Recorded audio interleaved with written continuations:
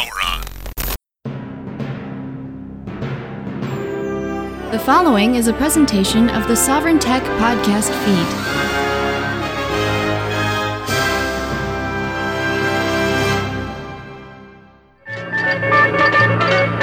And now for another fast-breaking news story, we go to our roving reporter, the podcast, Sovereign Tech. Its host, Dr. Brian Sovereign.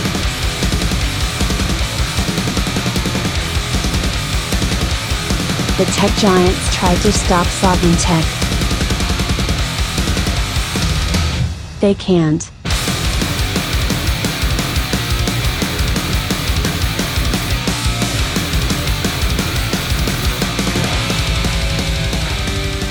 The man of tomorrow is here to follow up, get in an annual review of, well, here's the thing.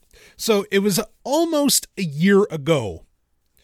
It was March of 2021 when I had done a Sovereign Tech supplemental discussing NFTs. And got into some other subjects in it as well, but it was my first, I don't want to say only, but it was like my main conversation that I had about NFTs, which at the time had just begun to explode. With their first big, whatever, this one sold for 69 million, whatever the numbers were. And at the time, I was, shall we say, incredibly negative on the entire concept. For many reasons, all of which I described in that episode. And I might recount some of those here as we get through this conversation. But a year later, approximately, and NFTs are still here. Now, I don't recall really putting a prediction on when they would disappear, in that episode that I did in 2021. But they are still here, and not only are they still here, but in certain ways that you look at them, they actually, at least over the past year, they have performed better than cryptocurrencies, depending upon, when you're looking at them. Like if we're talking about August 2021, that was like their biggest month up until January of 2022. And the interesting thing is that throughout January 2022, NFTs in value and sales and as far as, transactional operations, I guess we could say, had their biggest month when all of crypto was, going down. Okay. Now I'm not saying crypto was dying. It was diving. It wasn't dying at all. Like Bitcoin is just not going to die. Deal with it. I can imagine a lot of cryptocurrencies that will. Bitcoin's not one of them. And of course we saw how tied most altcoins are to, Bitcoin's price. And well, again, we saw that dive, but while cryptocurrencies themselves were diving, NFTs were continuing to go through the roof and be the topic of heavy conversation, especially in January 2022, but really they've been in heavy conversation over the past year. So with all of this said, has the Golden Stallion, the man of tomorrow, Savzu, the rated R radio star, Dr. Brian Sovereign, man who's been in the crypto space for over 10 years now. Have I changed my mind? Am I suddenly like, holy shit, no, NFTs are the fucking future. Give me those NFTs. I'm going to put out Sovereign Tech NFTs tomorrow. We're doing it. Is that what I'm going to say to you right now? Fuck no. My mind hasn't changed about a goddamn thing. In fact, it's only gotten more negative. And before, a technology that was simply an annoyance that had been floating around since 2017 and then finally popped in 2021. Well, before was just an annoyance. Now, I consider to be a matter of disgust, extreme disgust, and something that is ultimately in purpose is something holding back this thing called humanity from growing, from evolving any further socially. Like, really? I know you think that that's extreme. Yeah, but all the problems of the legacy system are wrapped up in the concept of NFTs. Because as the last time as I said the last time that I talked about NFTs a year ago, really all NFTs are, they're an attempt to re-implement all of the notions of false scarcity, limited editions, limited access, exclusivity, and a million other things that fall under the bullshit notion of intellectual property, and bring them to the digital realm, the digital economy, the notions of digital property, and all of this. Like, it's just to attach all of these ideas that, again, I mean, if you're like me, you consider to be horrible ideas, before even the internet, and you're just bringing them to the internet at large. You're bringing them, to the concept of digital ownership, and, well, really, I guess what you could call the digital ecosystem or the digital economy. Now, I have a very old saying, and it's my saying, and I've said it at conferences, and it's hilarious because everywhere that I've ever said it, especially in person, it always gets met with a round of applause because you instantly understand the problems when you say this statement. Okay. And I'm going to say it again. If it was a bad idea without blockchain, and NFT is a blockchain technology, if it's a bad idea without a blockchain, putting it on a blockchain doesn't suddenly make it a good one. That is one of the most, and look, I'm not here trying to pat myself on the back. I am just telling you that is one of the single most important concepts to grok when you are thinking about any blockchain technology or project. Whether it's, DeFi, GameFi, Metaverse, whatever horseshit, Web3, whatever horseshit buzz term created by investors who don't give an ass about you. Whenever you hear those terms, or wherever it's getting applied, wherever blockchain is getting slapped down, think about that. Was it a bad idea before blockchain? If in your mind the answer was yes, it was a bad idea before blockchain, why the fuck would it be a good one with it? So, if you thought that IP was, a bad idea, intellectual property, if you thought it was a bad idea, or if it's like, it just doesn't make any goddamn sense, which it doesn't, how do you own an idea? Or, if you think it's downright unethical, which I think there's a great argument for that, there's plenty of phenomenal books out there to read, about how, what is it? Is it against intellectual or against copyright or against intellectual property? That's one of the major books. I haven't read, it's so funny because I haven't read a book on IP in, probably 10 years. And you know why? Because the case is closed. Stephan Kinsella, with his work, the work he did with the Mises Institute and everything. I mean, he just thrashed the whole damn thing. Those books are amazing. A person, essentially, you'd have to, you could hand those, say against intellectual property, you could hand them that book. The only thing that they could do after reading it, if they don't agree with Stephan Kinsella, is, and there might be little points of quibbling, but the idea of IP nonsense. The only thing you could do is just go into cognitive dissonance. You're just going to have to ignore it and say, no, I don't accept that. I'm rewriting my mental history and I never read that book. That's how you'd have to walk away from that. And Stephan Kinsella is just one person, especially of the anarchist or libertarian bent, who's written on that. There's been plenty of other, phenomenal works from the Center for Stateless Society and so on. Again, people who are looking at, okay, how do we evolve past, the domination structures that we have, right? That we live under, that we don't need. That maybe we never needed, but we sure as fuck don't need them now.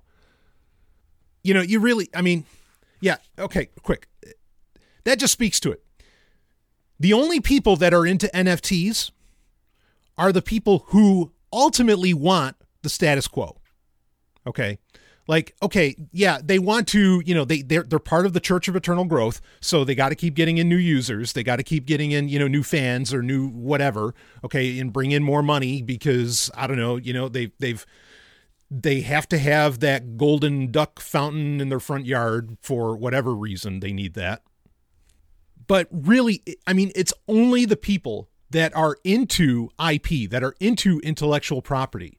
Okay. And people who are also, when it comes to metaverse, like with virtual real estate, people who are, into other aspects of property, not just IP. Okay. Though ultimately I would argue that virtual real estate falls under a type of IP. If you're going to put any kind of regulation around it, regulation, both like legally as well as regulation around, creating false scarcity with, tokenized, ownership. But again, only people that are interested in the concept of intellectual property care about NFTs. And I mean, you can see it, right? Like, because what are the companies diving into headfirst into NFTs? The gaming industry, the music industry, I imagine the movie and TV industry, or, it's the entertainment industry at large. Yes, the fashion industry is getting into it. Yes, there are, other... again, when it gets into metaverse, that's really trying to create a virtual copy of everything that is actually real. There's a conversation to have around that and whether that's like even a good idea. But, like only those people who are into all of that are the people that care about NFTs. Do the fans care about NFTs? Ultimately, I'd argue no. they really don't. And I want to talk more about that. And what we're going to get into, with this episode is I want to break down some of the arguments for NFTs. Basically take those sacred cows, turn them into hamburger. Okay. And, shed some light on not just what I think, but what you can actually prove and see, because it's openly, reported on, of why NFTs are the seeming juggernaut that they are. And again, it has nothing to do with, somehow people getting a better deal, like about the consumer getting some kind of better deal or the consumer getting, winning. So, and this conversation comes with really a very depressing thought from me.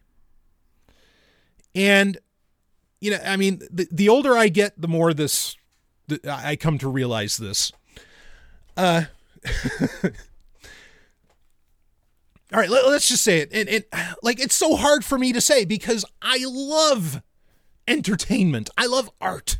I love films. I love, at least television shows from back in the day. I love, books. I love music. I mean, I love music. Like all the, fuck, man. Like, just look at my Plexer and you tell me, millions of songs, and you tell me what kind of metalhead I am. You tell me who's more, right? If we wanted to rank them. Holy shit. Anyway, but the realization is, and I kind of just wanted to say this for musicians, but it's just coming true for everybody. People in the entertainment industry, they're fucking morons. Like, I mean, they're so fucking stupid. Like, and none of these people are fucking rebels. It's so funny, especially like you think like metal, right? Let's talk about music. And I'm going to explain why I've come to this realization and why I'm saying this. All right. But, you think about like metal artists and everything, like rock before, even heavy metal, like rock and roll and all this, all rebellious kind of shit. Right. Or at least that's the concept. And like I remember even, Gene Simmons saying that, like rock needs to exist and it will always exist because we always need that rebellious expression. Okay, well, maybe metal music might be a rebellious expression of some kind, or maybe rock might be some kind of rebellious expression. But the people who make this music, they're fucktards. Like they're so dumb. Like I can't. And I hate that I'm saying this because Like, I've revered these people for so long, and I've given such a shit about these people, and talk about the amount of fucking money I've given these people, and time, which is the thing with real intrinsic value, and the attention that I've given them. Okay, you know, and the adulation and like going to concerts, and they're all goddamn morons.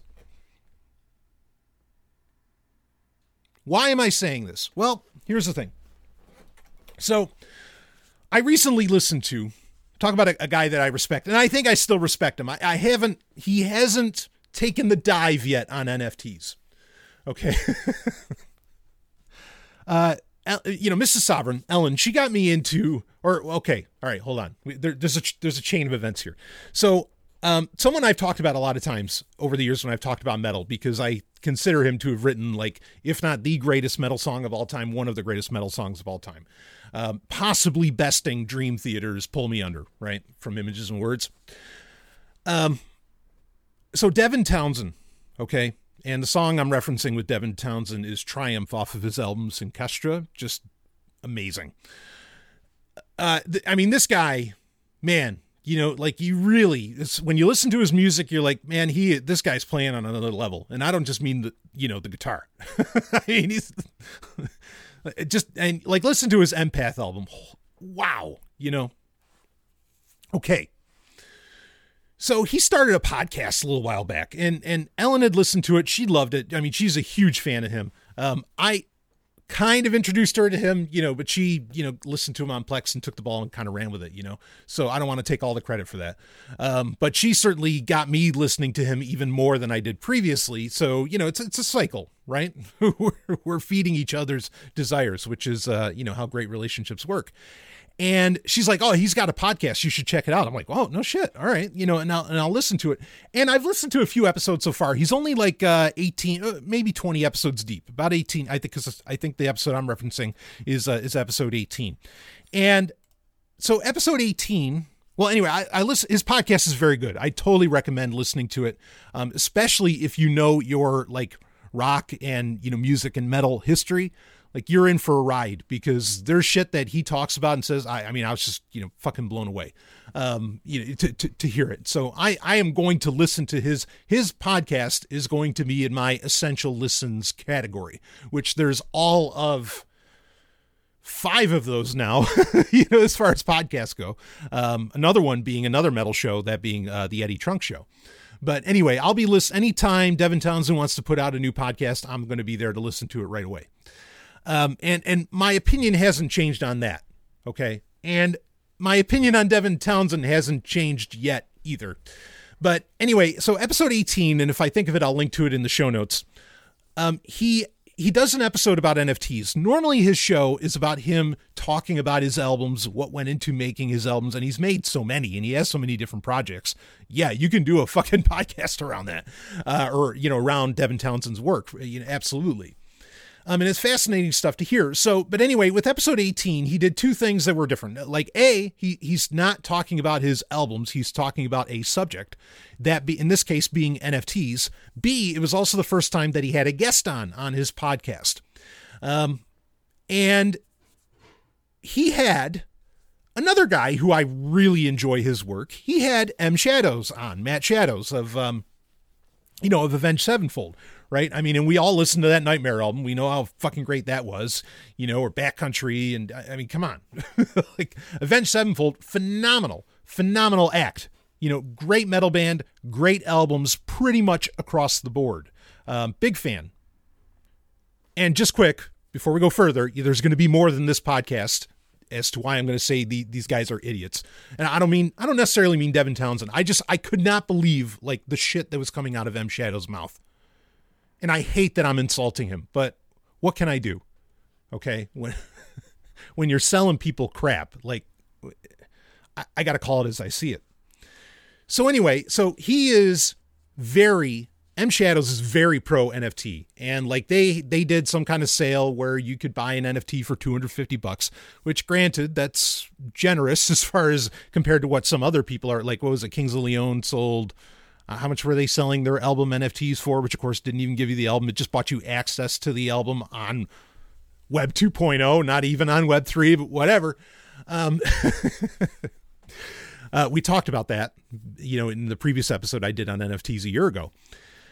But it gets you exclusive access into like this little club, this chat club. And whenever you go to a concert, it'll get you something and blah, blah, blah. And, whatever the usual crap is that's being offered by, musicians for, selling their NFTs. Now, what was the most, and he was like talking about, like, he sounded somewhat educated. At least he didn't sound negative towards, M Shadows. He didn't sound negative towards Bitcoin. He didn't sound negative towards Ethereum, which, that's essentially 2 steps forward, 5 steps back, right? It's like, okay, you're pro Bitcoin, but you're pro Ethereum. Well, you missed something there. Like you fucked up somewhere, or took a wrong turn at Albuquerque, I guess. And then, he's kind of trying to explain Web3. I mean, again, he's a musician. Look. Okay. All right. Hold on. So to be clear, I don't expect musicians to be tech savvy. I don't expect them to be, like computer scientists by any stretch. Like, please don't confuse it. I don't expect that.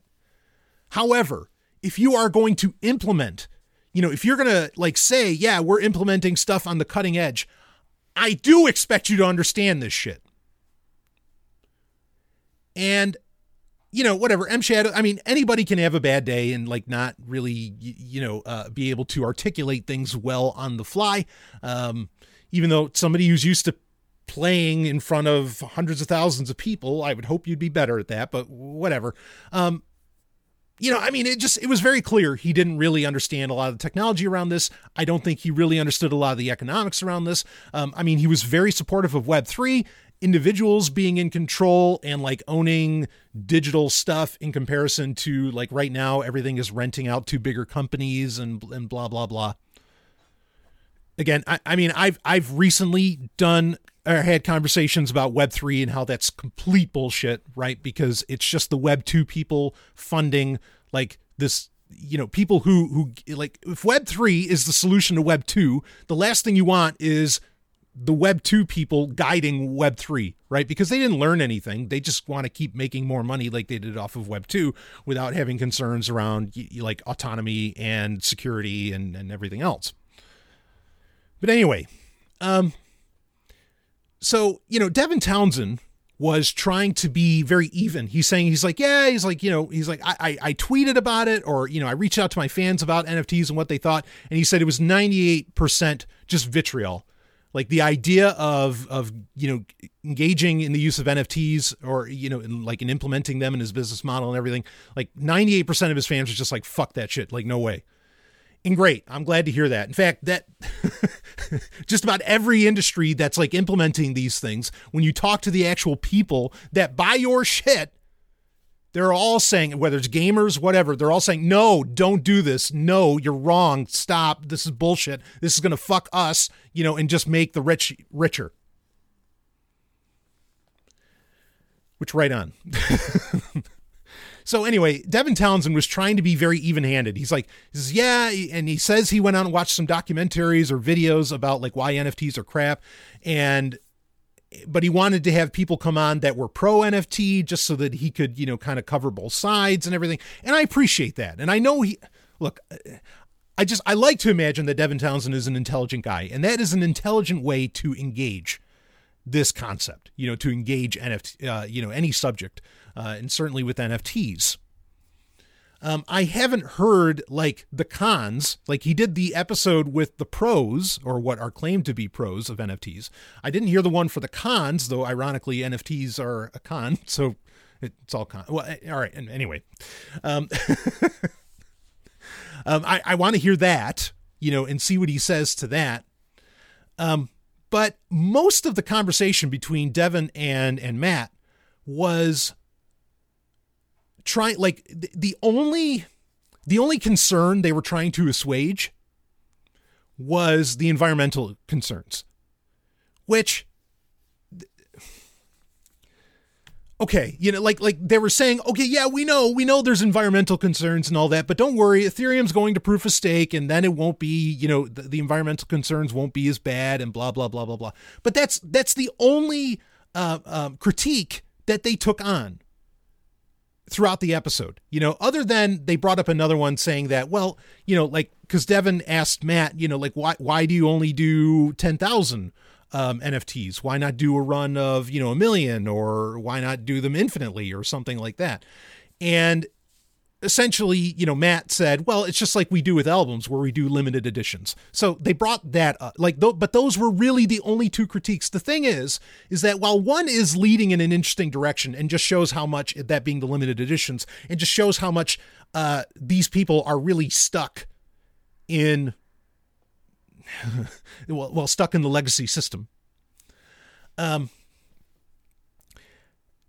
environmental one, like, this is just, I'm almost to the point that I think the environmental argument against crypto, against blockchains and all that, like, I don't, it almost feels like AstroTurf. Like, it almost feels like, because it is, that's such an easy argument to go against, because all you can do is say, well, yeah, but it's growing pains. We're just in the early stages. We'll figure this out. We will fix this. Are there solutions to, environmental concerns around cryptocurrencies? Yes, there are. I'm saying this, Stallion. I'm saying to you, there are, that's possible. But then I am not going to waste time, and I didn't really waste time in my NFT episode a year ago talking about the environmental concerns. Like, I'm not saying they're illegitimate. I'm just saying that they're too easy to, like, denounce, and it seems like everybody wants to concentrate on that. Like anytime a news outlet wants to, talk about the negatives of NFTs, that's the only one they really want to write about. When that's the boring negative, ultimately, I mean, is it important? Is the environment important? Of course, but it's boring in that, okay, that's the one that can be solved. That's the one that ultimately, is already being worked on and doesn't really matter. But that's the only critique that they were bothering to, like, respond to. And they've even said, yeah, we don't even respond to those arguments anymore, or at least, Matt said, M Shadows said that. And I mean, I kind of wish they would engage them and just, like, shut those people down, because I get annoyed when anybody is arguing about or arguing for environmentalism, and saying, well, Bitcoin is bad for the environment, or, this blockchain is bad for the environment, blah, blah, blah, blah, blah. I would put a number on it of, say, 95% of the people that say that watch shit on Netflix. I've been saying this for years. You cannot be environmentally concerned. You cannot be an environmental activist and watch Netflix at the same time. You can't. It's not possible. Bitcoin is nothing compared to Disney Plus, Netflix, YouTube. Go down the fucking list. Like, the hilarity that the people, according to Devin Townsend, that were complaining about environmental concerns or, around NFTs, are doing so on YouTube. Like, wait, guys, if you're that concerned, that's nonsense. So, like, I mean, again, and this is why I don't get invited to any, like, environmental events, because I'm going to call it right out. I'm going to say, everybody here that watches Netflix, leave the room, because this message isn't for you. I'm here to talk to people who actually give a shit about planet Earth. And I'm telling you, people would just walk. So the environmental argument, there's no point in getting into that, because everybody's a goddamn hypocrite, on that end. It's one thing if you're using, okay, sure, everything runs on servers and blah, blah, blah. It's one thing to, if you're using, like, things that are, if you're arguing against, say, Bitcoin from an environmental standpoint, or NFTs from an environmental standpoint, and you're using, say, technologies that might still be bad for the environment, but ultimately they're nowhere near as, they don't use anywhere near the power, say, that a blockchain does. Okay. But again, if you're going to use streaming video of any kind on the internet, fuck you. Like, you're pointing your fingers in the wrong place. And, you better start pointing them at yourself, slapnuts. Now, so environmental issues aside, because again, everybody's a liar when it comes to that. Or a hypocrite at least. So I want to address some of what they got into. I mean, because I guess they did kind of talk about growing pains, but that kind of speaks to the environmental stuff. But I do want to talk about the growing pains because I have a list of things I want to get into that they were addressing on this. Okay.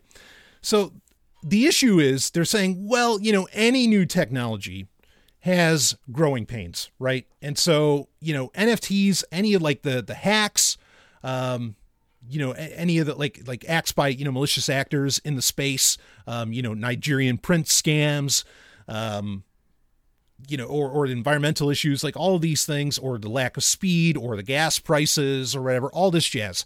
Okay. All these things they are attributing to growing pains, and their point of comparison. Now, I mean, to say that something has growing pains, like that can be a valid thing to say, like that can be a valid justification for issues that you run into with any new technology. Okay. The problem is you have to first, to claim that growing pains are justifiable in what you're doing, you have to show me a success in the first place. Okay. In fact, one of the really asinine things that M Shadows said was, it's like, well, the first car wasn't, I get it. The first car wasn't an electric car. Oh, no. Stop, Matt. You're wrong. Like that's not a valid analogy by any, in no way. Okay.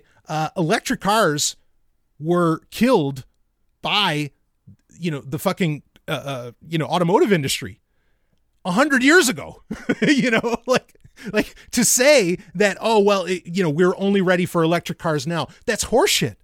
It's not true at all. There's no reason we couldn't have had, electric cars for over 100 years now. It's because the automotive industry killed the fucking project because it was getting in the way of their present IP. Right? Like the present technology that they were supporting. That's horseshit. Okay. So my point being, you have to show me a relative success to the space that you're describing, in this case, NFTs, to say that growing pains are valid and justifiable. And if your argument for success is the internet, or if your argument for success is like smartphones or something like that, these are not, like, you still have to prove to me that the internet is ultimately a good idea. You still have to prove to me, and in fact, actually, this one's easy. Like, if you want to argue about smartphones being a new technology that, that are some kind of like wild success, they're not a wild success. Like, we know we can scientifically, through psychology and a million other health concerns, we can show why smartphones are ultimately a net negative on civilization, if you care about civilization. The jury is still well out on the internet. In fact, the irony is you're saying we need to do Web 3 because Web 2 sucks. So you can't call the internet this new technology that was ultimately a good thing and that, had to go through some growing pains. The growing pains haven't stopped. In fact, you're proving the point. So what is your point of contrast for growing pains with NFTs? There is no point of contrast that you can point to that, oh, well, this is a success, so we just have to wait for this to become a success. Because, with NFTs and to some degree with blockchains in general, your only point the only thing you can really point at is interconnectivity, right? So computers in general, computers as a technology as a whole, whatever that can mean. Now you can point at that as a success. However, it is a success as an isolated system. It is not a success as a connected system. Or at least a connected system at large scale. In fact, really, there's just all the evidence in the world that the only people that the internet ultimately benefits Because I don't know about you, I look around and I don't see the world changing. I don't see people being any smarter. Oh, they've got access to all the information in the world at, at their fingertips or whatever, but they don't fucking read it. You tell me how it's improved society. Fuck, even if you're libertarian, anarchist or whatever, you go to these conferences, go to these, whatever. I mean, you're just meeting it's all the same goddamn people that were already into this shit back when, it was the zine scene, right? With magazines and, they're reading Reason magazine and whatever, stodgy books of theirs, some of which are better than others. And like, it's all the same shit. It's all the same people. Like, what did the internet grow? The internet didn't grow a goddamn thing. Stop. You could say that Bitcoin, because my point I was going to make is like, okay, so the internet is better for people, but the internet is better for people, like what people? Because the only thing I see where the internet is better for people, the internet is better for Jeff Bezos. The internet is better for Bill Gates. The internet is better for, because you can look at the numbers during COVID, like who made the most money? Was it individuals? No, the internet didn't solve that problem. It was, it was the fucking guys. It was the Sinister Six. It was the tech giants. Those are the people that made all the goddamn money. And that's just been true for so long with the internet. So what are you, I don't see what you're saying here. And anybody that succeeded, say because of the internet, I would make an argument that they could have easily succeeded, with alternative technologies. So Bitcoin we can bring up, which I am a fan. Okay. I'm a real fan. Bitcoin, cryptocurrency, and certain other cryptocurrencies that I appreciate. These are technologies that don't require the internet. And that's part of the reason I'm such a big fan of them. Yes, they operate on interconnectivity, peer-to-peer interconnectivity. Okay. But they don't need the internet. In fact, I would say, and look, I'm not supporting Web3 in this statement, but it might kind of sound like it. I would say that the internet as it is actually 10 steps behind what Bitcoin ultimately offers. Like Bitcoin is playing on another level compared to the internet. So, I recognize that Bitcoin has made a lot of millionaires out of some really great people. And I mean that from the bottom of my heart. It's made a lot of people very wealthy and given people some beautiful lives that otherwise would not have been possible. But again, Bitcoin does not require the internet, and I would argue functions in a system better than the internet as we understand it today. So all of this is to say that this growing pains argument is bullshit because you have no evidence. Even your automobile analogy sucks. You have no evidence to point at a technology relative to NFTs. And that the car analogy is just, again, it's horrible because it's not true, but also proof by analogy isn't proof. And it's not a related analogy. Right? Because we're talking about something that is completely digital in its existence. Even though it may give you access to something physical, it is digital in its existence. And that's where a lot of people are looking to make money on this. Okay. My point is this growing pains argument is just crap. Because again, you don't have any comparable technology to look at, to gauge it at what is a success. Everything is going through growing pains if you believe that argument. Okay. Now, I guess let's talk about kind of the faux scarcity and access, that this creates. Now, a lot of people would say, yeah, but Stallion, Bitcoin, there's only going to ever be 21 million of them. That's a faux scarcity. No, you're wrong. Yes, it is a scarcity, but it's not a faux scarcity. And it is a strategy of value. But here's the difference between an NFT and Bitcoin. Why one's bullshit and the other is not. Bitcoin, while there are only 21 million of them, are essentially like infinitely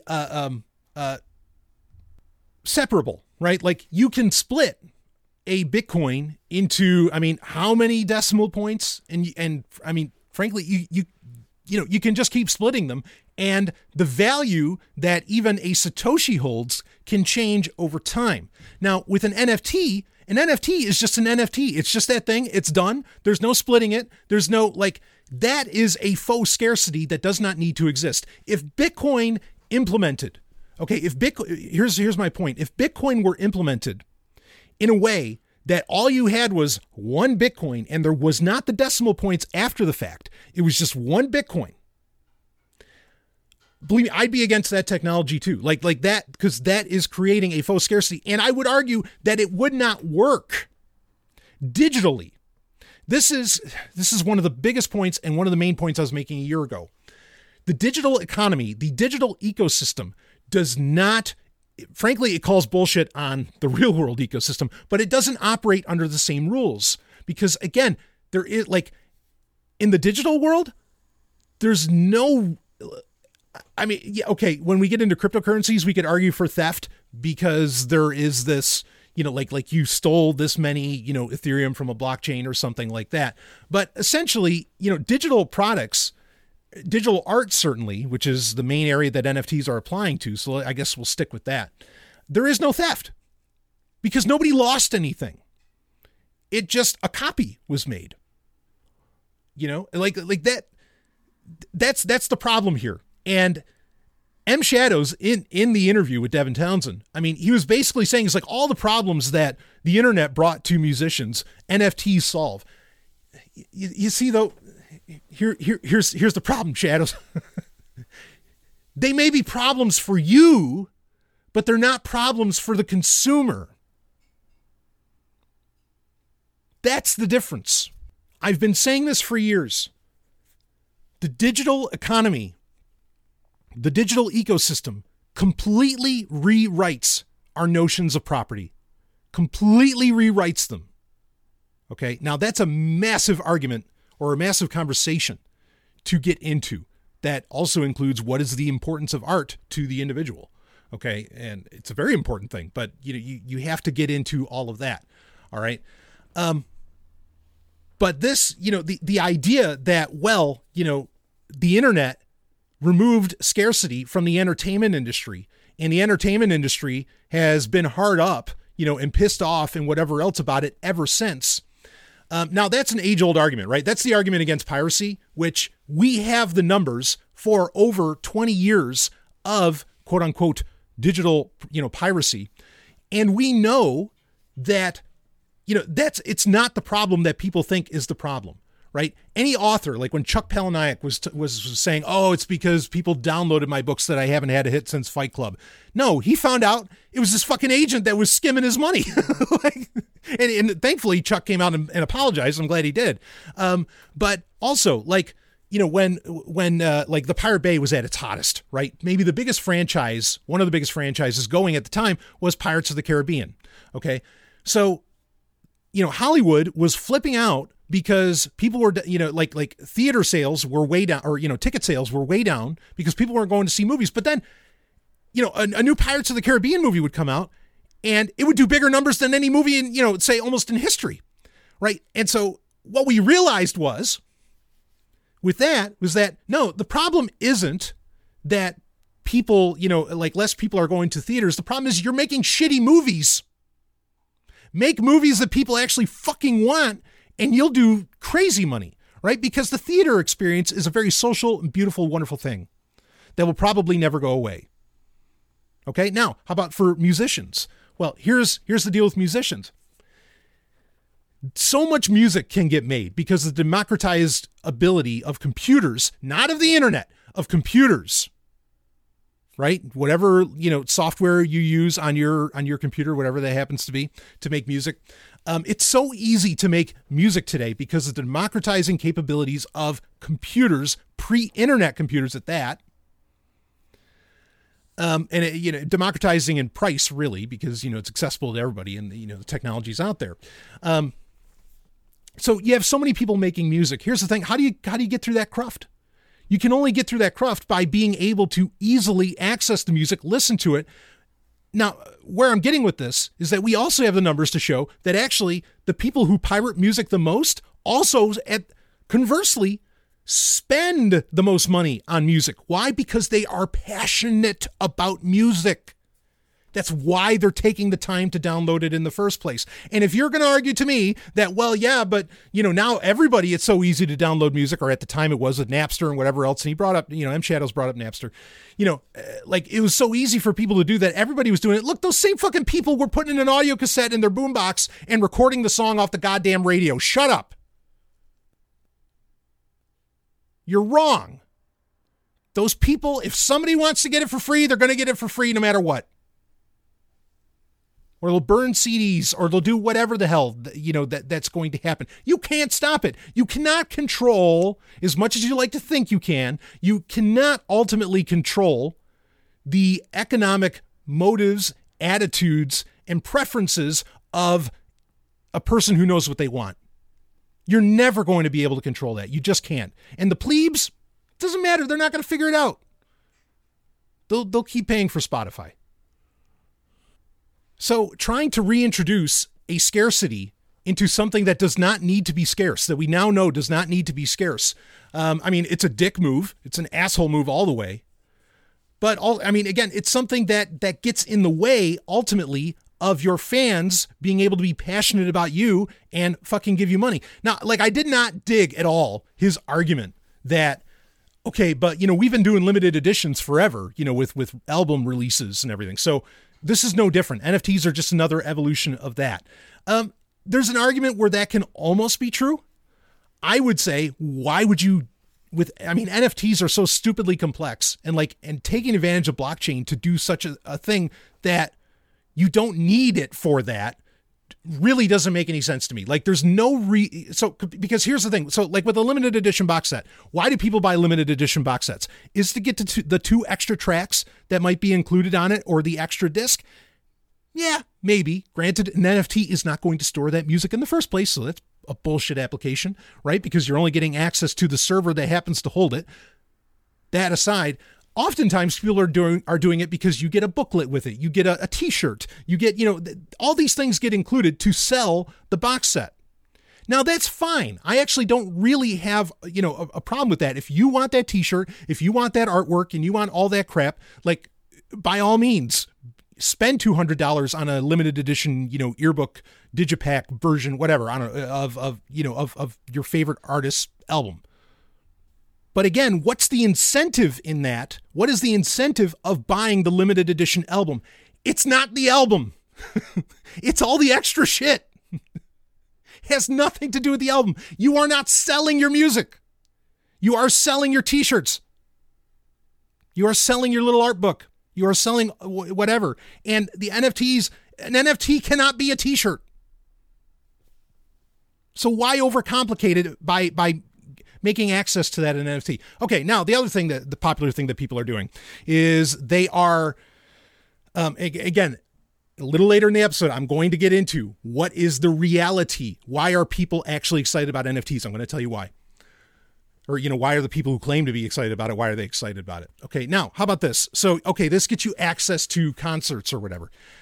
Look, I don't think, people are going to sneak into concerts if they want to sneak into concerts. There's not much you can do about that, okay? I don't really see a massive amount of people, making fake tickets to go to events, okay? Because the argument for why NFTs are great is because it's verification that you are allowed access into this event, into this venue. Where was that ever a problem? There is no problem. It's not a problem. Now, what is a problem with concert attendance or with event attendance of any kind is scalpers. NFTs do nothing to stop scalpers. Why? Because scalpers will, instead of buying tickets up on Ticketmaster, they'll just buy up the NFTs. And believe me, they'll figure out how. If you think you're going to be able to limit their shit on IP address or whatever else, you're full of it.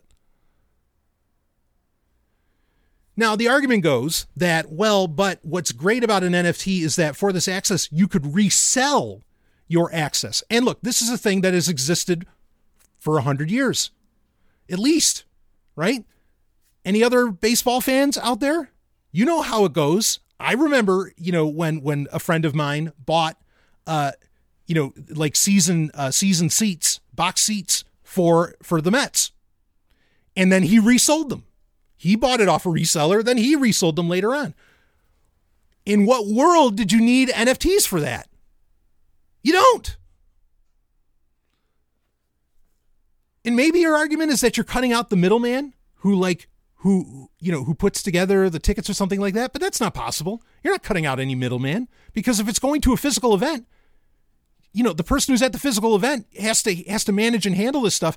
And I mean, you're just going to make their life worse. Like the overhead involved with this, as compared to just a fucking slip of paper, like a ticket, or putting a person's name down, in a ledger or something. Like, what the fuck is wrong with you?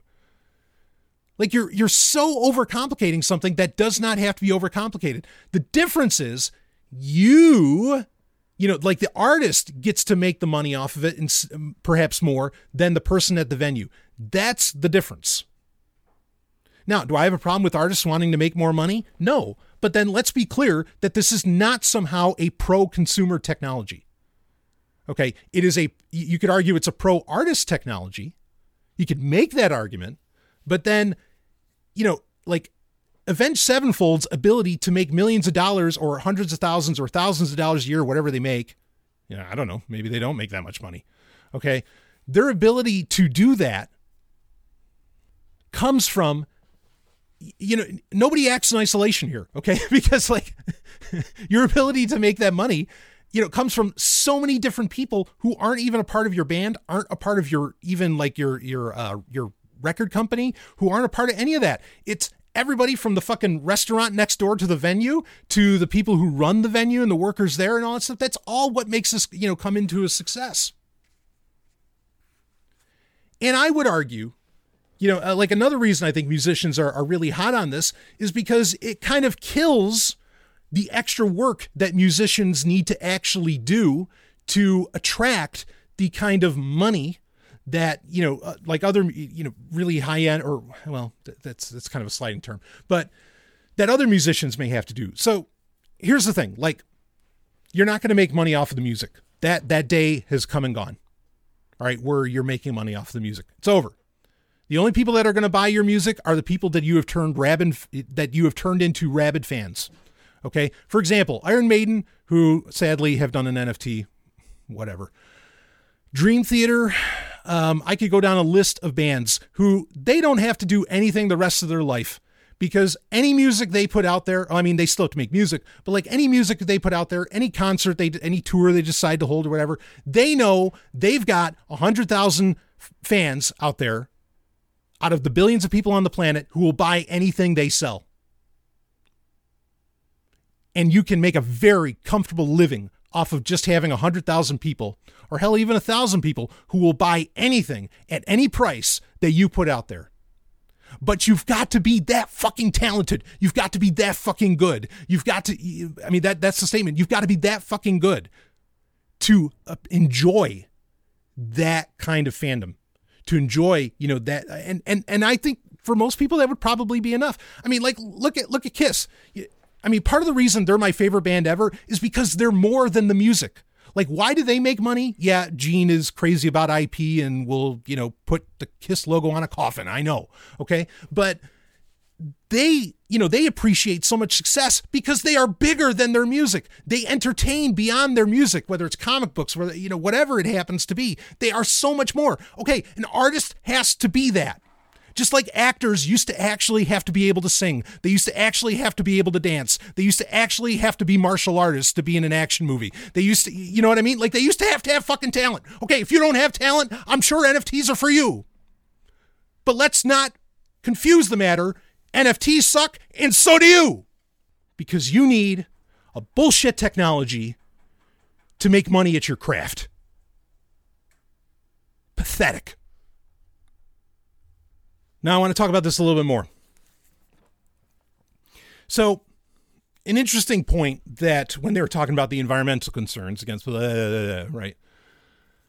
Stop using Netflix. Thank you. Okay. That Devin Townsend brought up was, he says, well, for these people who are concerned about the environment, what does it cost to send one t-shirt from the United Kingdom which is where a lot of, for whatever reason, I don't know why this is, because I know I buy, like t-shirts for metal bands or whatever, like Battle Beast or something like that. And they do always come from the UK, like whatever the logic is there. I mean, maybe it's because that's just where the, the record companies are. I don't know. But anyway, he's like, well, what does it cost to send that one t-shirt to somebody in the United States, and have that and landed? What is the environmental effect of that? And that's an interesting point to bring up. Okay. But, and while I think you could kind of make an argument that, okay, well, that's a problem. Like, and you shouldn't have a problem with NFTs if you're willing to, get a shirt shipped to you from China or the UK or whatever. And it's, and it's like this one and done thing. Like, it had to go through all that to land there. Okay. First off, though, while that's an interesting point to bring up, it has flaws. It has big flaws. The flaws, and the two big ones are two, and it all comes down to scale. It's not like there's just one airplane, okay, or one boat that sends one t-shirt from the island to the colonies. Okay. Like, no, it's a gigantic boat sending tons of shit, to the colonies. And so it evens itself out.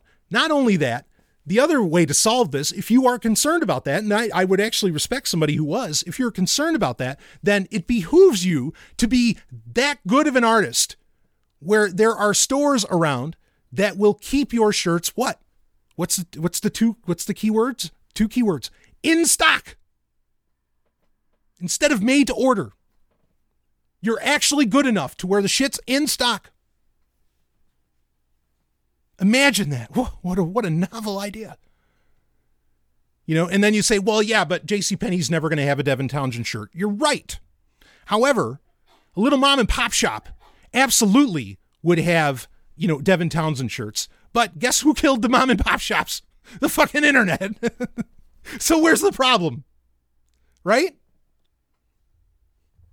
So, all of this is to say, like, your arguments about limited editions and, being able to get access to whatever, a chat room, a concert, and all this other stuff. Look, all of this shit existed without having to use NFTs. And I would argue they were even better without that. Okay. Because none of those issues really had to deal with problems around cybersecurity, which are incredibly real. In fact, CoinDesk did a whole story about it. I shared it in the Sovereign Tech Discord channel. CoinDesk did a whole special story on how, and it's hilarious because it spoke to exactly the concerns that I had 7-8 years ago when sidechain started getting it talked about, cross-chain, bridges, all of this. What is Bitcoin is secure as fuck, the securest network on the fucking planet. Fuck yes, go. I love it. But everything, and this usually, when you talk about bridges and cross-chains, usually it's not about Bitcoin, but whatever. Anyway, let's talk about another blockchain, whatever that happens to be. What is going to secure that bridge? What is going to secure that cross-chain? And we're already seeing the cracks, the hacks against those bridges and cross-chains. And, it's ending up in, rampant theft or quote unquote theft. So again, a lot of this stuff that is inherent in the sales pitch of NFTs creates more problems than existed before, especially when it comes to cybersecurity. Now, this idea of transferring NFTs, because this is what a lot of like your more, shall we say, I don't mean to use this term in the positive, I mean it derogatorily, futurists when it comes to NFTs, okay, who are like, oh, this is what's going to happen in the space. Enter another fucking moron who is a musician, okay, and that would be Mike Shinoda of Linkin Park. Mike Shinoda, I mean, he's kind of like, along with the late Chester Bennington, he's kind of the other lead singer, one of the co-founders of Linkin Park. So he put out a tweet that really caused a stir on January 8th, 2022. So, just about a month ago, this tweet went out. And here, I'll read the tweet for you. And if I think of it, I'll link to it in the show notes. It says, so here's something people aren't explaining. NFTs don't have to be JPGs. Imagine taking your favorite skin from Valorant and using it in Fortnite and not paying extra because you own it. Then using it in Call of Duty, Minecraft, even Twitter, Instagram. So many possibilities, no? Question mark. And he was responding to a tweet by someone else. I'll read that quick. Someone named Jane. NFTs don't make sense. You're buying a JPEG or apparently a receipt to it for a ton of money. It's just unnecessary, and that's it. NFTs are just receipts. But going on, it's just unnecessary and just overcomplicates things that were fine before. I'm tired of NFTs across the board. It alienates the average person. Now, Jane was right on, because they succinctly identified what NFTs ultimately are. They are just receipts. Okay? And it overcomplicates things that were fine before. Now, and again, it alienates the average person. Absolutely. So this idea that Mike Shinoda had, and so many people just piled in. And in fact, people that, it was actually a rare moment in Twitter where everybody was like, okay, hey, Mike, look, we're big fans. And it was kind of sweet and sad at the same time. Because they're all saying, look, we love your music. We love what you're doing, baby. But you're just so wrong. Like, you don't understand. It was one of those moments where they're really respectful. And I think that this should always be pointed at when anybody's trying to sell you on this idea of NFTs. This tweet should be pointed at. Because the gaming industry is one of the major areas where it is happening. And 99% of the conversations, especially on Twitter, but, on the internet at large, and really even in MeetSpace, where people talk about, okay, well, Ubisoft is doing Quartz and they want to put NFTs into their games, and blah, blah, blah. Like, it's always met with just like attack, assault, like really, really vitriol, lots of vitriol, really nasty stuff. But amazingly with Mike Shinoda, most of the people were like, dude, we love you, but you're just wrong. Like, that doesn't work that way. And I wish they would have just come out and said, Mike, you're an idiot, but I get it that they didn't. And anyway, even Matt McMuscles, which I love that dude's work. I'll read what he said in response. He says, big fan here, Mike, but that's a very poor comparison. Others have already expressed this, but what you're proposing is a massive amount of work that's unrealistic and ludicrously complicated. NFTs are a waste of everyone's time, and the quicker they are gone, the better. The point that he was bringing up, and other people did in this as well, is you cannot transfer a skin from, in fact, one of the best examples was showing a Stormtrooper, Star Wars, a Stormtrooper skin in Fortnite.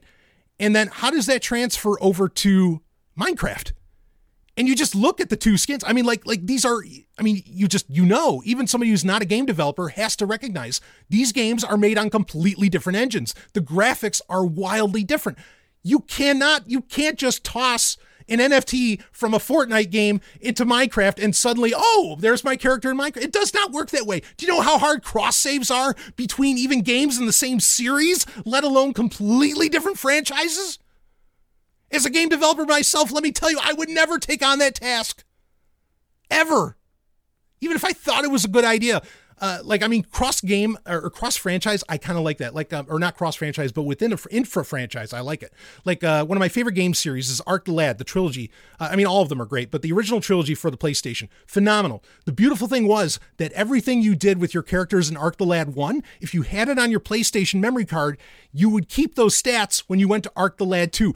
That is hard in and of itself, even just in, not just in code, but even developmentally, philosophically, or, psychologically. Okay. Let's say psychologically in the game, because you essentially have to make the game in such a way that when Arc appears finally in Arc the Lad 2, he may be a wildly powerful character as compared to a half powerful character. So how do you balance the difficulty of enemies based on the possibility that somebody in the game you could say it's easy to do in that the difficulty changes once Arc the Lad 2 detects from the very beginning that there is an Arc the Lad 1 save file. But you see how much thought goes into this. And look, game developers are already wildly overworked. They already don't have lives. What the fuck are you putting on these people by making them have to implement NFTs that go cross-franchise, cross-game, and all this other stuff? You're a fucking sadist.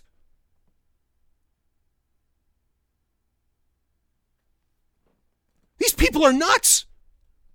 And it speaks to the whole point that anybody that's supportive of NFTs, they don't live in our world, baby. They live way up high on yachts and all this other horseshit, and they don't understand the work that goes into this stuff.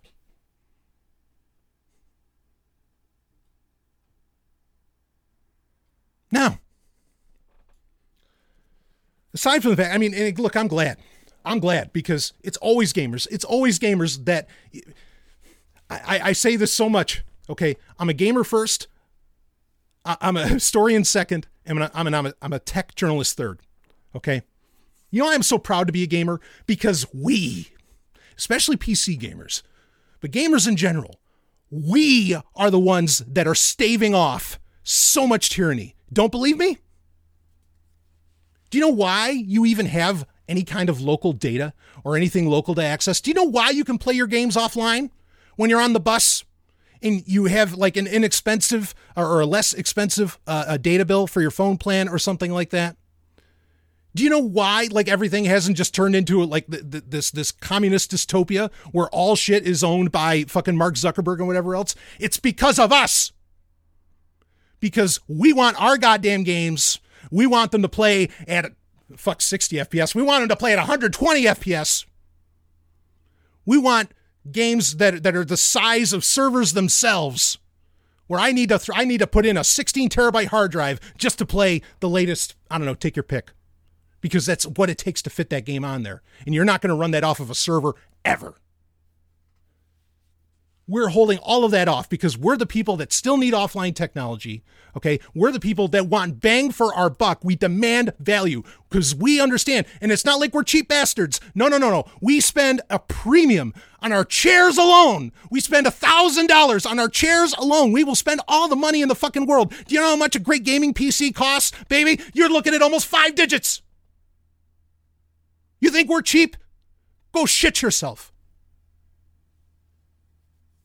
We spend the money, and we want our games to operate the way we want, or you are going to pay for it. Why? Because we are not going to give you our money again. And we know a scam when we see one. We've been dealing with them for a very long time, from the Genesis Activator to, claims that some software is doubling our RAM when how could the fucking software double RAM? Whatever it is, we know we've been around. And we see the scam that you're selling us with NFTs. It's for you to make money, not for us to have a good time.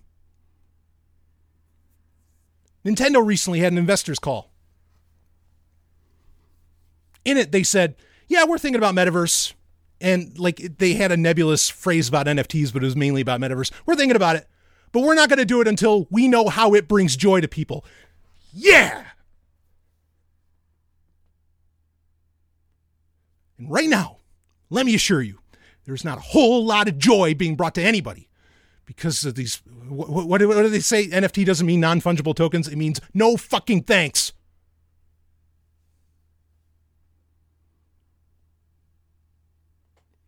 Now, what's the reality here? I think I've made my point with why this is all crap. Again, like you want to do DLC, you want to do all this other stuff in gaming. Yeah, we're used to it. Some of it's valid, some of it's not, NFTs, gamers recognize you're overcomplicating things. This is only going to screw us. It's just going to cost us more money. It's fucking IAP. It's, endless runner bullshit. And we know it.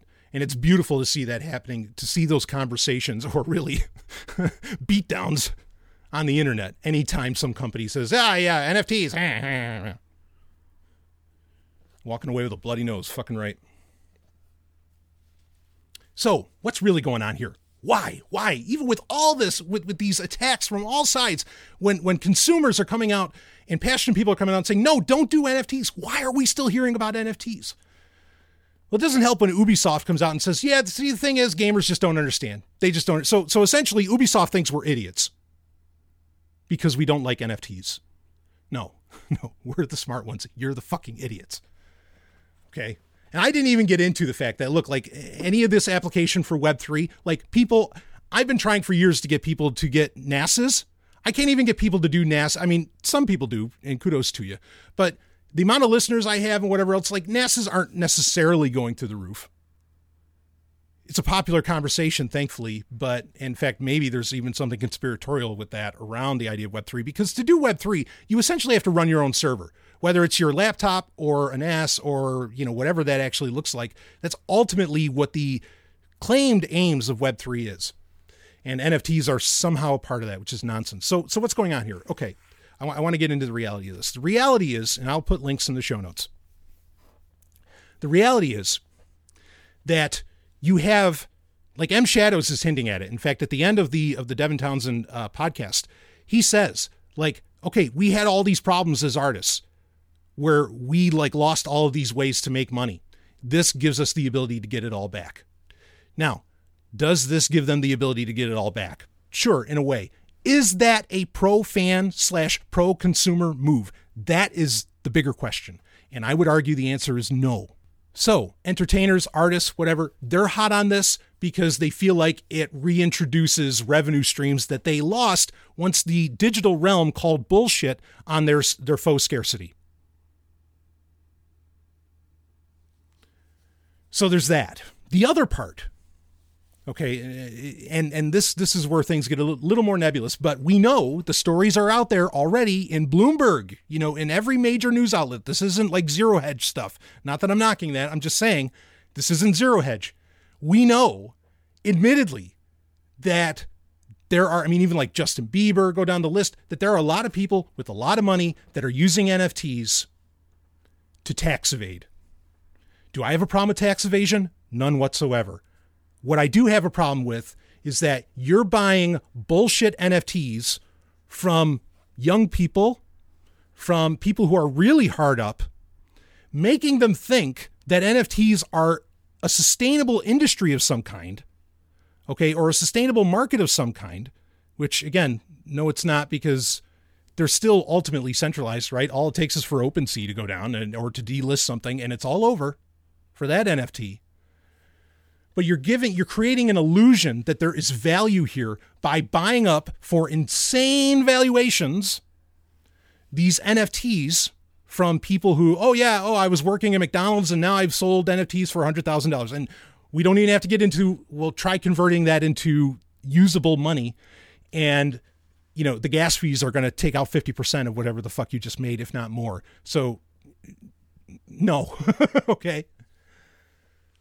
But they're doing this. They're trying to create this concept of infinitely scalable property, whether intellectual or, in the case of, say, the metaverse, virtual real estate. They're trying to create this infinitely scalable, at the same time, ironically, which calls bullshit. It's not even a paradox. It's just contradictory. It's just, hypocritical. You're trying to create this infinitely scalable property and introduce a faux scarcity into it, because this is an easy way for you to make money. And so right now, in the honeymoon stage of this technology, yes, you have lots of people buying a lot of these things to try and create hype around the industry. And they're spending millions of dollars, which in the net worth of these individuals is a pittance. It's a couple pennies to them. But to you, it's life-changing, right? But that's only going to be at first. Eventually, this turns into a bunch of microtransactions. Nobody's making hundreds of thousands of dollars off of NFTs after that. Unless, it's a band charging $10,000 for an NFT or something, then they will. Okay, but the everyday person, just because it's an NFT, no. That's not how any industry or market works. But not only that. So the point about tax evasion, okay? You have NFTs, while they are based on blockchain, while they are based on what could arguably could be called ultimately a cryptocurrency like ETH, or even, Solana, whatever, okay? They fall under a very strange category. There are not really any regulations around NFTs. So you can put your money into essentially an NFT, like the speculative NFT, and, how does that get taxed? Well, the IRS says, we don't know. And all they can do right now, and they admit it, the IRS is talking about this. They're looking at NFTs. All they can do right now is just kind of track it. but they don't know how it's going to shape up. So it's actually a great way, when somebody's putting millions of dollars into this, it's a great way to hold off and stay, and put $1 million somewhere openly that does not have any like real taxable regulations around it. So that's those two things. One is this attempt to hoodwink people into thinking that this is somehow valuable, that this is somehow an industry because somebody's making $1 million off of it. And then also the tax evasion aspects of it, though that's the reality of why NFTs are appreciating their moment in the sun. As soon as there are clear regulations around tax regulations around NFTs, I guarantee it. I'm confident in saying that. I guarantee it. You are not going to see these insane valuations on NFTs ever again. Like, you're just not going to see it. The other part is that once it's somehow established in technologies, okay, whether it's gaming, with musicians, whatever, once it's established in those areas, and there could be a long game played here, but once it's established, like this idea that somehow you make an NFT and it sells for $100,000, like that's not happening anymore either, because at the end of the day, it's only to secure the legacy system, and if we want to call them legacy artists, okay, and legacy entertainment. It's totally about bolstering that. It is not about creating more art. It is not like it's just not. So right now there's a lot of money into it because there's this excitement around Web3, which Web3 is completely an investor, venture capitalist buzzword and failed concept because it's coming from those same asshats. Okay. It's a part of that. So you're seeing a lot of money in it because they're trying to trick you into thinking that there's value here when there isn't. Okay. And believe me, they'll know when they want to pull out the rug from it or when they hit their threshold of whatever matters, because they'll just pull all the money right back out. And even at this really nascent stage, and it still is with NFTs, even though technically they've been around since 2017, even at this nascent stage, it is very easy to get the rug pulled out from underneath any NFT. Like as soon as it's effectively delisted on anywhere that it matters to list it where you could make money, you're fucked. You've got you just lost a ton of money on a bit of data. So that's what's, again, the stories are out there. I'll link to some in the show notes where you can see that, yes, like even the IRS knows this is being used for tax evasion. I mean, we could get into where, and I've talked about this in the past. Now, this isn't true across the board, but a lot of like art collecting and like art, like art auctions and all this other stuff, a lot of that is done for money laundering. Do I have a problem with money laundering? I'm an anarchist. You answer that question. But my point is, okay, that's what's happening here. Tax evasion, money laundering, a lot of these other things, even if I don't have a problem with these things, the problem is that you are tricking people into thinking this is something for them, that you are tricking people into thinking this is an industry that they can make money on. You are tricking people. You are hoodwinking people, like I said. And that I have a problem with. So what do? Well, you don't buy them. You don't buy into it. Just don't. If you just really want that work of art from that guy or whatever, well, then send him some money, and like, hold it for me. I'll pick it up later. You know what I mean? Nothing is being added here that is somehow a unique proposition. Again, it's gatekeeping, it's faux scarcity, and it's sadly, it's setting us back so many steps because digital, like the notion of digital property, as in you have digital files that represent perhaps a work of art, music, movie, whatever, a book or things like this. All of that was setting everything free because, like, well, A, art is an important thing, but B, like the arena of ideas just got blown wide open. And when you can engage that and get into that, that's what allows us to grow as quote unquote humanity. You know, and it was actually, like, I think saving people a lot of money in that, okay, they're really into this music or they're really into this. And, you know, sure, they don't have to pay for it anymore. Granted, they didn't have to pay for it before either. They could just turn on the fucking radio.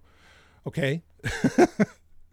But also, you know, like, people's demand for getting their content or their art or whatever in the way that they want it to, that pushed the industry forward. That's how you do have things like Apple Music and Spotify and so on that are far more consumer friendly, right?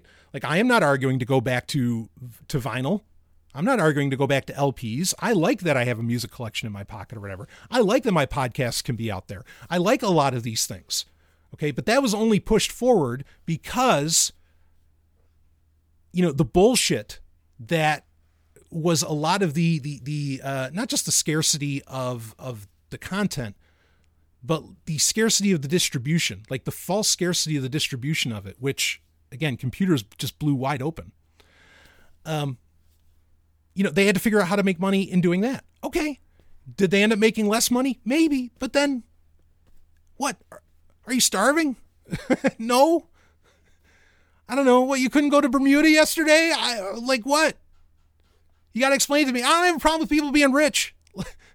like, don't confuse me on that either. Okay. I'm just saying that, like, what are you complaining about? I mean, it's the same thing. I don't understand what the obsession is with the Church of Eternal Growth. Like, why? Why do you think, like, oh, we just have to constantly get more users, you know? I mean, that's another thing too. That's a whole other, oh man. I could get into, this goes back to, look, thank your gamer, okay? Especially the one that doesn't play Fortnite. Like, thank your gamer, your local gamer, because again, they are really putting the kibosh on this horrendous cloud future. And just look at Google Stadia. Like, hardcore gamers are not getting in on Google Stadia because Stadia is not delivering what they need. And Stadia's business model has had to change dramatically over time because Google's just not getting out of it what they were really expecting. Again, you know, the cloud just as a concept just doesn't work. Okay. I also think that's why a lot of gamers are getting into retro gaming. But I mean, I could get into a whole conversation, you know, around that, because that's another issue that's happening is, again, that Church of Eternal Growth. Okay. We can't get any more, like, we can't get enough gamers fast enough, right? Like, we can't get more of them involved, you know? But the gamers, again, it's not like they're cheap. They'll put down the money to get the hardware to play their fucking games. They will spend $60 for the latest piece of shit, you know, whatever you're putting out there of the year. And, you know, they will do all of that, but that's not enough because for some reason they think they just have to keep growing. They have to keep doing more. I don't know what the mentality is around that. I do not understand what the mentality is around the Church of Eternal Growth, that everything just has to grow. Like, I love what's happening right now. Ironically, because of the chip shortage, I don't love that COVID's happening. But chip shortage, I kind of dig, because what's happening is people are appreciating essentially what they have, and not just people, not just consumers, but businesses. Like Nintendo's like, yeah, we're just mid-life cycle with the Switch.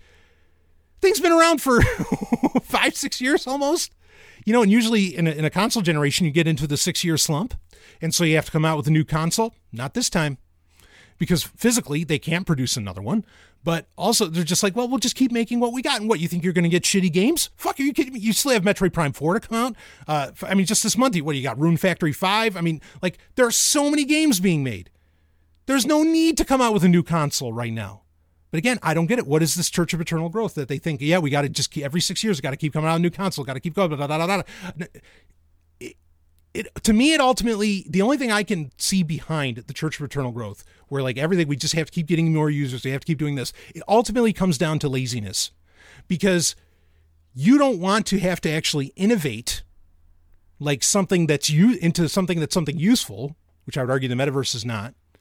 You just need to prove to advertisers, which are companies usually that are actually doing something worth fucking while, that it makes sense for them to spend money on you. And that's really all you want. So, like, at least in the tech world. So, you know, it's bullshit. It's turtles all the way down. Like that's the only thing I can imagine, is that you have to show those numbers of users and all this other shit just so that you can appease those advertisers. But, you know, if we're interested, like M Shadows, if we want to cut out the middleman, let's cut out the middleman. Let's cut out the fucking tech giant. I mean, we know that like targeted advertising versus non-targeted advertising, there is no appreciable difference between those numbers. So let's stop that crap. And that's all that most of these tech giants exist for, minus maybe Microsoft and Apple. You know, like Google, Facebook, you know, these companies ultimately rely upon advertising. End them. Get them out of here. Fine, you're done. See you later. Anyway, I didn't mean to go down that road. But it's all just symptomatic of the same problem. And again, we've got to evolve past this. And NFTs are just holding us back. Okay? And like I said, I mean, there might be a very brief time in the sun where it looks like people are making money off of it. But that is strategy on the part of the investors who want to screw you eventually with this and make a ton of money off of not, you know, $100,000 NFT sales, but off of microtransactions, essentially. You know, it's like all the little fees, right? That you get, that your bank cuts out on you, you know, that you lose thousands of dollars at least a year on, right? It'll become the same damn thing. And again, with NFTs, anything you feel that they're uniquely offering, they are not uniquely offering. It probably existed before. They are just overcomplicating it, and they are turning it into a way to, you know, again, it's to get more money to the artists. I don't have a problem with artists making money. I will go to their concerts. I will go to their concerts all day long. I will buy their t-shirts. I do. I spend all the money there. Okay, so you had to be, you know, but that's it. Like, sorry, this just weeds out. Okay, the problem is NFTs are trying to keep the process of evolution from happening, because what was happening, thanks to the digital realm, to the digital economy, the digital ecosystem, is it was weeding out the people who had actual talent, who were actually worth your time and money, and those who were not. And that's what scares the fuck out of the legacy system in general, be it from record companies to pick your entertainment industry to your fashion company to whatever. It's just that's what scared them to death, was that, you know, they couldn't, like, it's like Vince McMahon. He tried so hard to make John Cena like a big deal, or Roman Reigns or whatever. But look, like, you just can't create the star like that. You either be Hulk Hogan, you either be the badass and the brilliance that is Hulk Hogan, or you're not. And you're not. So, you know, you can't force this stuff on people, and NFTs are all part of that. All right, I'm going to stop, because I'm just like, now I'm getting into rambling, but I hope you get my point. And I think it does. Laziness has got to be what this is ultimately all about. It's just people, you know, wanting to be lazy because they don't really love what they're doing, because what they're doing is actually just scamming and shamming. So the answer, don't buy NFTs. Honestly, if Nintendo does implement NFTs in their products proper, and I don't mean if like some third party somehow like Capcom or something brings in NFTs, but I will not buy your games. I will not buy your next console. I'll be done. And I have thousands of games to play anyway that have nothing to do with NFTs that I could play for the next 10 lifetimes. I don't need you. All right? So, you know, like, you know, I was mentioning earlier the long game. I'll end with this. The concern I have is the long game, that, you know, Andreessen Horowitz and whatever these other fucknuts out there that are, you know, like banking on Web3 and NFTs, and banking as in they're putting their money into it. All of those people, okay, I'm worried that they'll just keep funneling money into it until the next generation grows up with NFTs as a standard.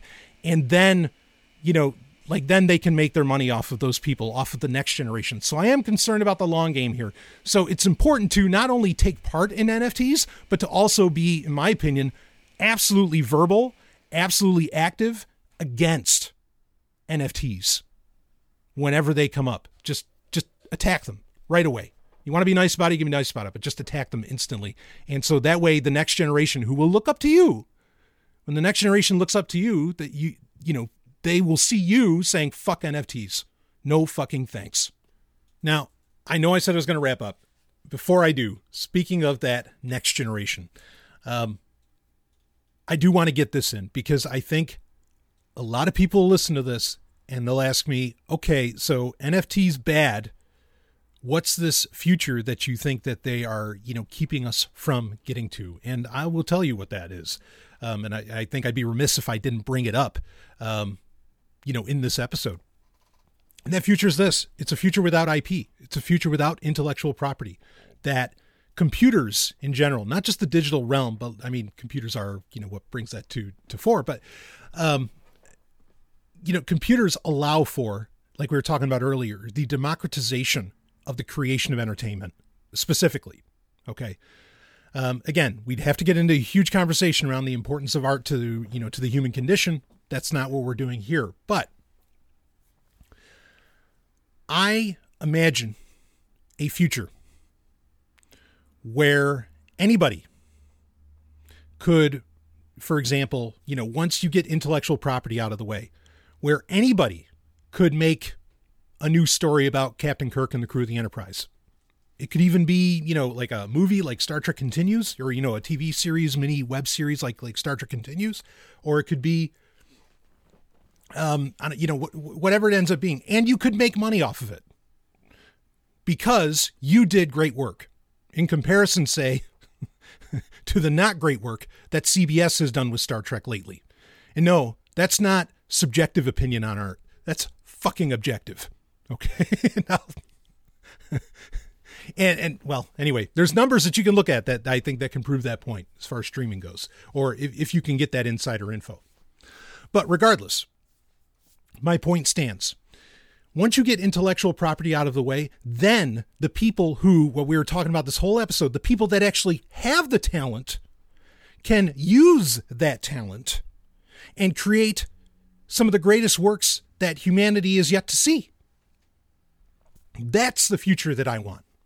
That's the future that as long as we don't go down this road that NFTs are leading us on, which is reintroducing the power of intellectual property. And I don't mean that that's a good power, the power of intellectual property into the digital realm. If we go down that, we're not going to see that day. And we're going to have to consistently deal with piss poor movies, shitty albums, terrible TV shows, and books that appeal to the lowest common denominator. That's what we're going to have to deal with. It's so funny when you hear people like with Star Trek, when you complain about Star Trek to people and you say, well, okay, so, Star Trek Discovery might not be your Star Trek, or Star Trek Picard might not be the Star Trek that you like, but it's still Star Trek. According to who? What? Because CBS holds a piece of paper that says it belongs to them? That's why it's Star Trek? No. Fuck no.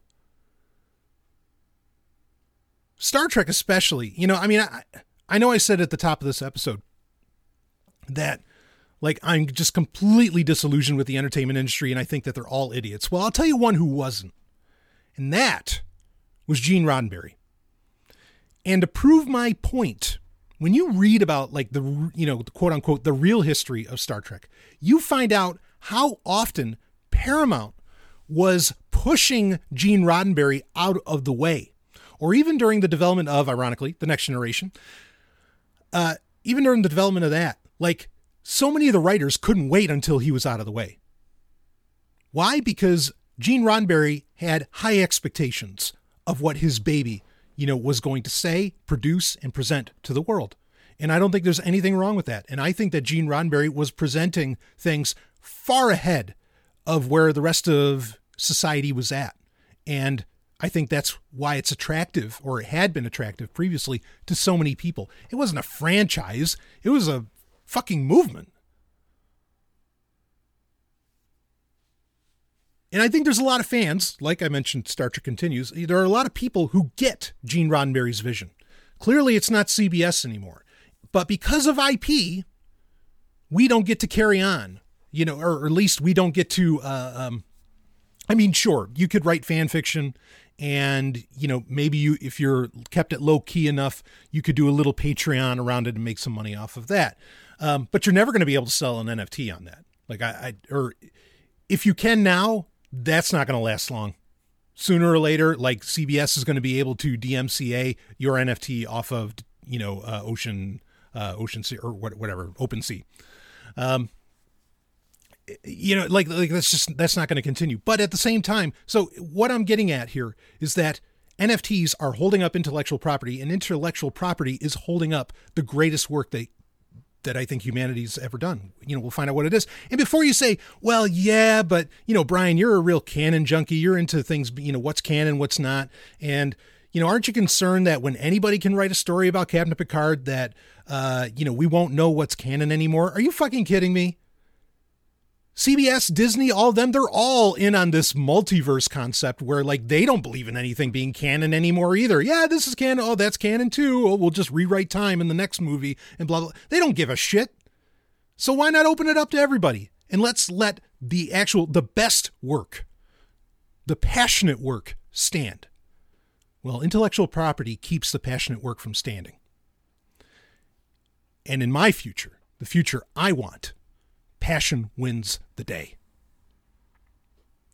That's why you need to say no to NFTs across the board, because it's bolstering a system that just gets in the way of human flourishing. So I will wrap this episode of Sovereign Tech up with that, and I will see all of you, on the other side.